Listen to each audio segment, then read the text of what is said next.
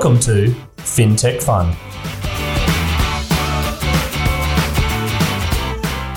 FinTech Fun is a podcast where Australian fintechs come to share their stories.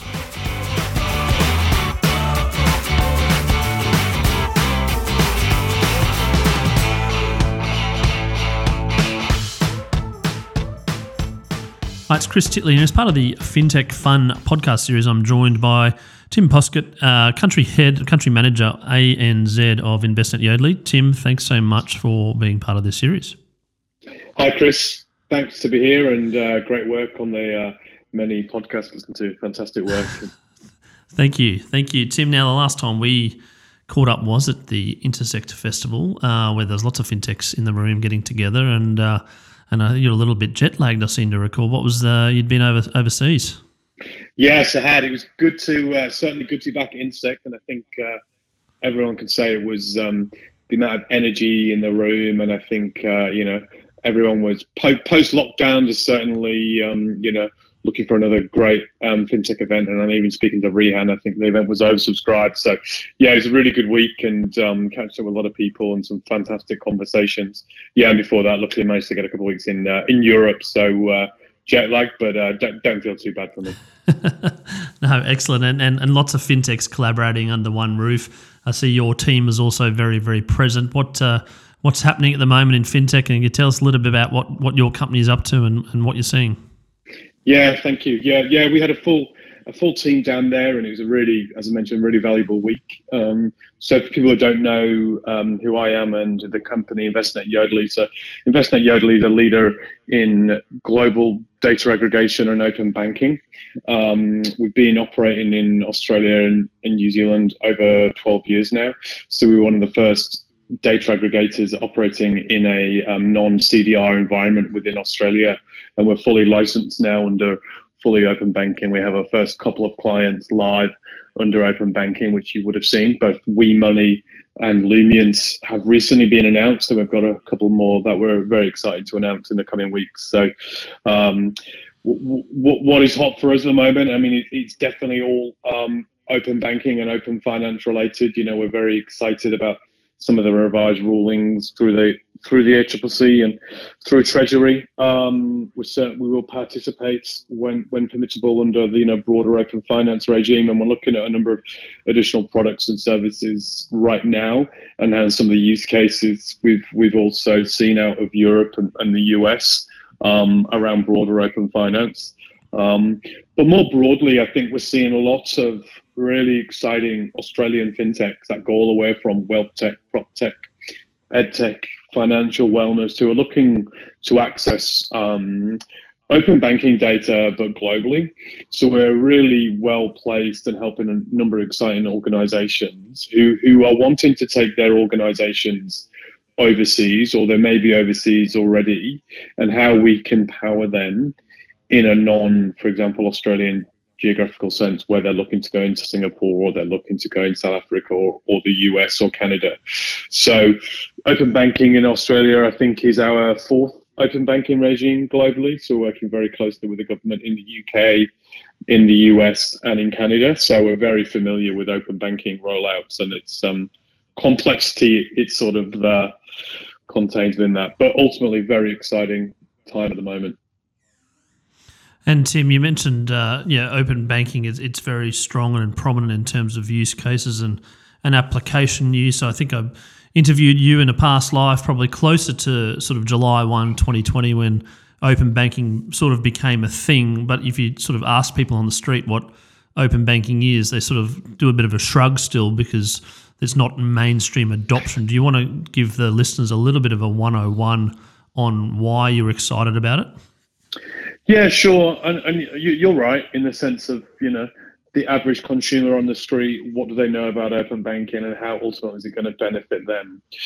Ultimately, the art and the concept of open banking and open finance is to allow the individuals on the street, both Tim Poskitt and Chris Titley, to be able to have a better financial life ultimately, and to provide them with a better opportunities for products and services, be mortgages, be it personal loans, be it credit cards, to ultimately have exposure to a broader set of solutions that are available to them.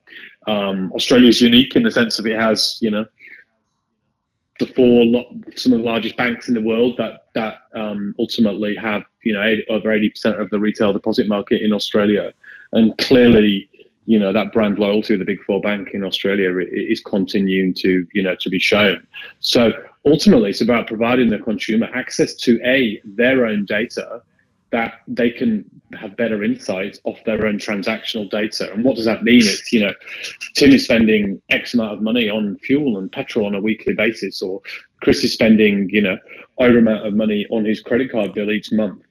And that could be capitalized by if he was using that data in a better way. And, a great example of this is the financial wellness platform, WeMoney, where, we were their first data provider in Australia, and they're using open banking data exclusively to ultimately help better consumers to get more financial products that meet their profile in risk profile, but also their appetite. So it's ultimately helping the consumer have better solutions available to them. And Tim, we've gone through this global health pandemic over the last couple of years, and there's been a sort of a bit of a structural change when it comes to fintechs broadly speaking, with different products like buy now, pay later, and then now probably with so many interest rate rises, even another one today, that there's a big focus on sort of personal financial management and one's budgeting and one balance sheet and their sort of investment apps. Are you partnering with some of these fintechs that are coming up with some of these ideas to try and better the consumer? And again, how do you kind of switch that into what you guys are really good at in terms of open banking and really putting the plugs in place? Yeah, 100%. I mean, yes, you're right. We have a 25% base rate increase today. I think we forecast 60%, 50 basis points. So with it, I think it's the sixth consecutive. Slightly better off than someone had hoped, so I'd imagine. Yeah. I think the share market ticked up nicely, but I think there was one sole CBA analyst that said 25 basis points. Seems to be quite happy today that he got it right. Or she.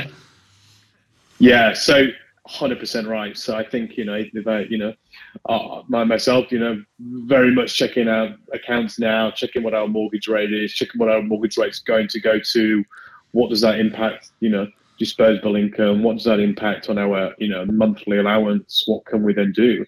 And it's becoming, even more so. We know, the rate of inflation is, if I'm not mistaken, approaching circa 9% now in Australia, whilst it's not as high as the mid-teens in some parts of Europe, but it certainly is. So people are feeling the pinch, for a better word, now more than ever. And I think ultimately that is people are having a better checking of their financial position. So there are a number of solutions, in the market that are A, from a financial wellness perspective, but B, from a wealth tech, invested in your wealth planning that we've been powering with. There's the likes of Finder, who have a really good tool, and they have a lot of focus around crypto technologies as well. There's also, one of the leading banks, Ubank, who have a feature that allows you to bring in your non-Ubank data, Formula 86-400, into that particular space. That gives you one single point of view in your financial position. And they're really trying to do things differently now, and I think really trying to bring in some of the additional data sets that they haven't done before. And they're just examples of a couple of organizations that we've been working with now for a number of years. But then also, most recently, the likes of Lumion in regards to financial planning and having a better technology around this. And I think this will be even more so,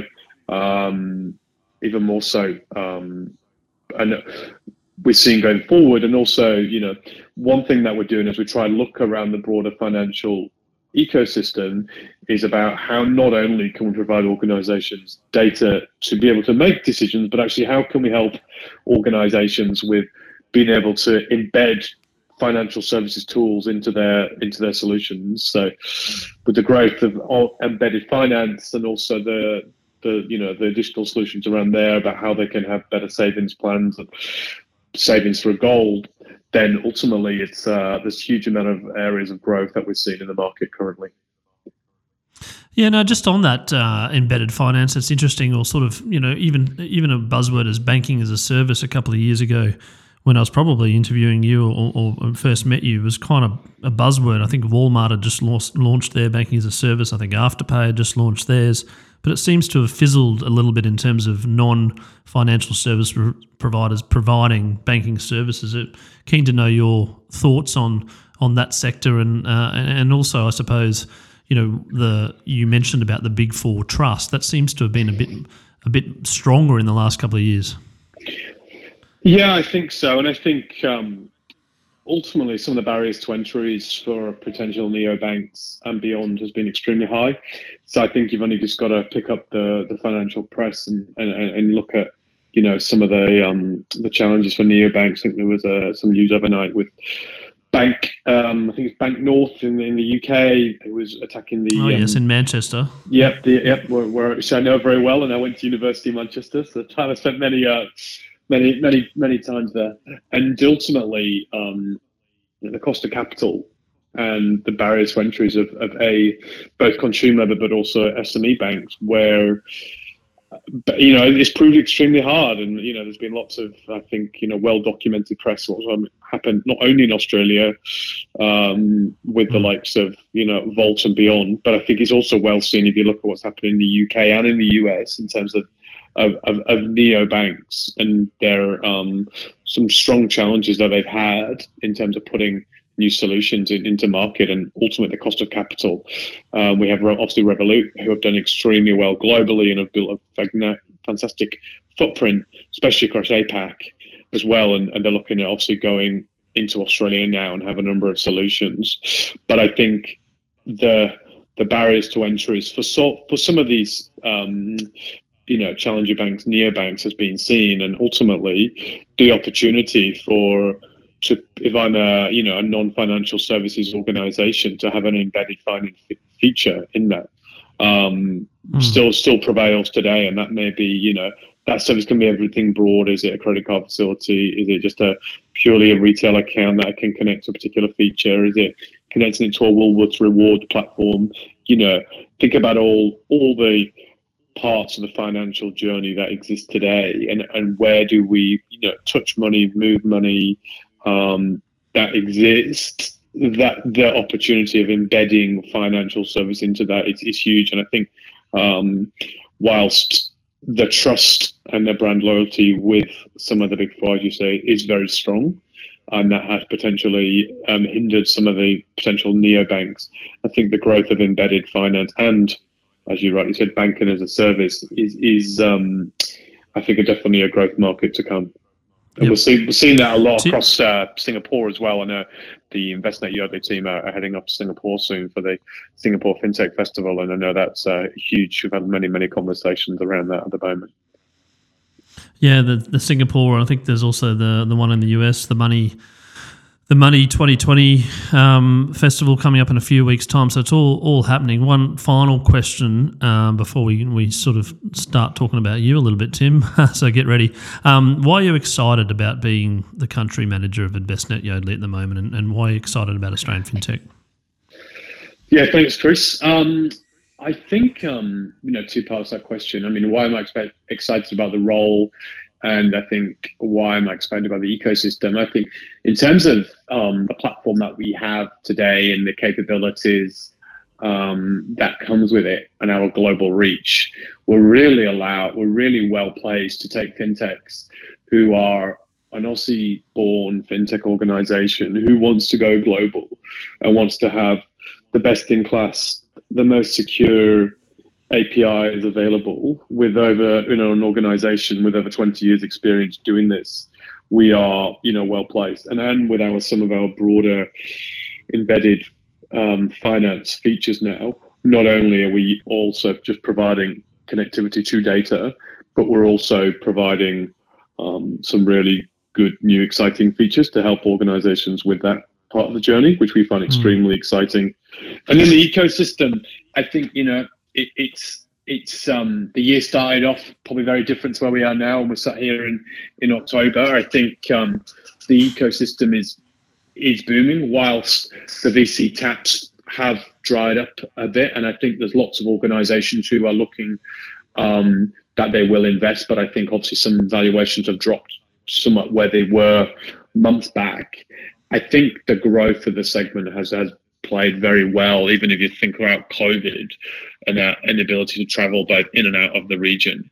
I think the growth of the segment has seen that, and I think you would have just seen that intersect with, some of the exciting new use cases, looking at the great stuff people like Maneuver are doing on Pay2, and looking at some of the really other exciting payments organizations and embedded finance organizations as well.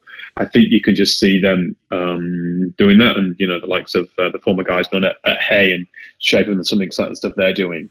I think you can still see huge success stories and growth in the market, and that's why we're really excited to we've been empowering some of these organizations for a long period of time, and it's certainly another growth part of the segment for us. No, absolutely. Excellent, Tim.